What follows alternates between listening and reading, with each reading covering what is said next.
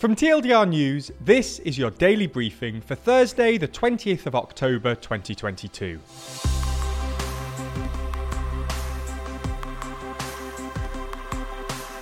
Good afternoon. Today we're going to be talking about the resignation of Liz Truss. The events in Westminster last night were unprecedented. Luckily, we've recently released an episode of our podcast, Truss Issues, which you can find on the TLDR Podcast YouTube channel, which should be linked below, and on your podcast app of choice. Make sure you listen to it if you're interested in this story. We'll also be discussing 3 of today's other important stories. But first, the slow-moving car crash that is Truss's government. Since yesterday evening, the UK descended into political soap opera, and those watching will have witnessed the kind of chaotic scenes in Westminster and outside of Number 10 that hasn't been seen since the Brexit years. Midday saw Liz Truss in the House of Commons for Prime Minister's questions, which was expected to be the most exciting part of the day, but will largely be forgotten. Later, the drama started to begin. It emerged that Suella Braverman had resigned as Home Secretary, making her the second person from Truss's top team to resign in the 43 days since her administration was formed. Braverman, a figure from the right wing of the party who, among other things, wants to cut immigration and increase police powers to clamp down on disruptive protests, was made to resign for mistakenly sending an official secure document from her personal email address, which is a breach of the ministerial rules. While her resignation letter explained this, it was more notable for its blistering attack on the government's direction and the attitude of those leading it. Braverman wrote, "I have concerns about the direction of this government." She said the government had broken key pledges that were promised to voters, particularly relating to migration. In a not-so-subtle attack on the Prime Minister, she said, "Pretending we haven't made mistakes, carrying on as if everyone can't see that we have made them, and hoping that things will magically come right is not serious politics. I have made a mistake, I accept responsibility, I resign." Her resignation only increases Liz Truss's difficulties. It's no secret that Suella Braverman has leadership ambitions and is popular with the right wing of the party, who have now seen a Chancellor and Home Secretary that they were aligned with be replaced with Jeremy Hunt and Grant Shapps, 2 men considered to be more from the centre of the party and who backed Truss's opponent, Rishi Sunak, in the leadership campaign. And things got worse. Earlier in the day, the government's whip's office, which is in charge of the party's discipline, sent around an email making clear that a vote on fracking tabled by the opposition Labour Party for later that day would, in fact, be a confidence vote in the government. The motion being voted on called for a total ban on fracking and, if successful, would have guaranteed the Labour Party parliamentary time to bring forward a bill that would actually ban the controversial practice. As the whips designated it as a vote of confidence, any Tory MP that votes against the government should be expected to have the whip withdrawn, meaning that they would be effectively kicked out of the parliamentary party.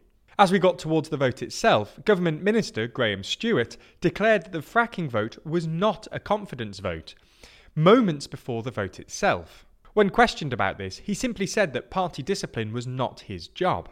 So, Conservative MPs literally did not know, as they were voting, whether it was not a confidence vote or if they faced being kicked out of the party for voting against the government. The government ended up winning by 96 votes.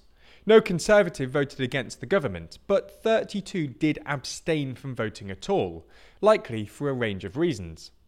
A margin of victory like that should obviously be good news for the government. However, Parliament was thrown into utter chaos when speculation began circling that the Chief Whip and Deputy Chief Whip resigned in anger right before the vote itself, amid the confusion about whether the vote was or wasn't a confidence vote. It was reported that Deputy Chief Whip Craig Whittaker came out of the voting lobby saying, "I am f***ing furious and I don't give a f*** anymore." And to add to the chaos, reports began circulating that whips had physically bullied Tory MPs into the no lobby. Labour MP Chris Bryant was the first to make such an allegation and named Jacob Rees-Mogg and Theresa Coffey among those involved. They deny the claims, but the Speaker is investigating the allegations. As for the government whips, after hours of no one quite being sure if they'd actually resigned, including actual members of the cabinet, it turns out they effectively unresigned after the night of chaos. Then at 1:30am, Downing Street put out a message actually confirming that the vote had actually been a confidence vote, and that all those MPs who failed to vote with the government should expect proportionate disciplinary action. This naturally left Truss in an incredibly vulnerable position. In total, 14 Tory MPs called on Truss to resign, and speculation continued through the day that she may be pushed out or potentially may even resign. We then heard, just after 1pm, that Truss would be making a speech at 1:30. Speculation then began circulating that this was so that Truss could announce her resignation. Then at 1:30pm, the bomb dropped. Liz Truss resigned as Prime Minister.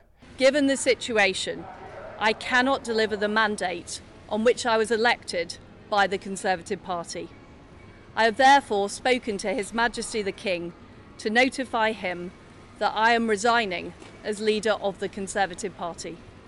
She confirmed that a leadership election would take place, but interestingly, this will only be a vote of the Tory MPs. The membership will not get a say. There'll be a lot of jostling behind the scenes to try and find a candidate who can unite the party. Some are suggesting it could be Sunak, others are suggesting it could be Johnson, perhaps Ben Wallace, or even Theresa May. The point is that very little is actually known about how the country proceeds from here. The next Prime Minister will be 2 leaders removed from the general election, and will have no mandate from even the membership of the party. We'll be sure to update you as this situation develops. Okay, so that's the biggest story of the day, but there's a lot more going on around the world. So here's a rundown of 3 other stories. As Ukrainian forces continue to put pressure on Russia's military in Ukraine, Russian President Vladimir Putin has taken action to try and turn the tide. In a Kremlin decree yesterday, he declared martial law in the 4 Ukrainian regions that Russia recently declared as annexed. These being Donetsk, Luhansk, Kherson and Zaporizhia. Martial law gives the Russian-installed heads of the region greater powers and allows Russia to impose tighter restrictions in the occupied territories. Putin also put Russia on a greater economic war footing. He ordered an economic mobilization in 6 Russian provinces bordering Ukraine as well as the occupied Crimean Peninsula. President Putin also said he was granting regional governors inside Russia more powers to maintain order and increase production. He said that the entire system of state administration must be geared towards supporting Russia's so-called special military operation in Ukraine. The US State Department said Putin had resorted to desperate tactics. There's more on the way, but be sure to subscribe and ring the bell to make the daily briefing part of your daily routine, or just search for us on your podcast app to listen along. The French government has been accused of authoritarianism after it used its constitutional powers to force the 2023 budget through the National Assembly without a vote. It marks the clearest sign yet of Emmanuel Macron's weakened position in his second term as president. Despite winning re-election earlier this year, the subsequent legislative elections saw his centrist group lose its majority in the National Assembly. France, like many other countries, faces a cost of living squeeze that has sparked strikes and protests. French Prime Minister Elisabeth Borne said, "We need to give our country a budget," before announcing to lawmakers that the government would use Article 49.3 of the Constitution, which allows a bill to pass through the lower house without a vote. To stop the bill, MPs must pass a motion of no confidence that would force the government's resignation. The pan-left Noops group, which called the move an act of anti-democratic brutality, have filed a no-confidence motion. Meanwhile, the far-right National Rally plan on filing their own motion. But with the left and right unwilling to back each other's motions, then attempts to stop the government are likely to fail.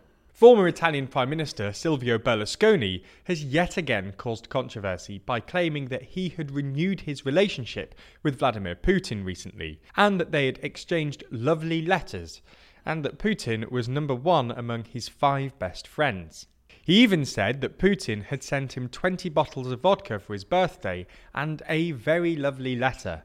In response, he claimed he sent bottles of Lambrusco and an equally sweet note. The Italian news agency of La Presse broke the story by acquiring audio of Berlusconi making the comments. In a rather humiliating statement for Berlusconi, he actually said that, "I can't personally give my opinion on the situation in Ukraine, because if it leaked to the press, it will turn out to be a disaster." Turns out he was right. This is relevant because Berlusconi's party, Forza Italia, has been included in Giorgia Meloni's new right-wing coalition government. So far, Forza Italia has tried to temper the scandal by saying that he was referring to gifts exchanged prior to the war. That's all we have time for on YouTube. And just a reminder, today's episode was brought to you by our podcast, Truss Issues, the channel of which you can find in the comments below, or if you just search Truss Issues in your podcast app, you should be able to find it there. Nebula subscribers not only get everything you've already watched ad-free, but also an extended edition of the show every single day, available to watch on Nebula or stream on your podcast app of choice. So if you want to support the channel and get a more extensive daily briefing every day, you'll want to sign up. And there's good news. Our friends at CuriosityStream, the streaming service which offers some of the best documentaries, is offering a deal whereby you can get both platforms, CuriosityStream and Nebula, for less than $15 a year. That's all the best documentaries you could want on CuriosityStream, and then more TLDR on Nebula, including the extended briefing, other full exclusive TLDR videos, and it's always ad-free. Click the link below to get both services for less than $15 a year and support the channel.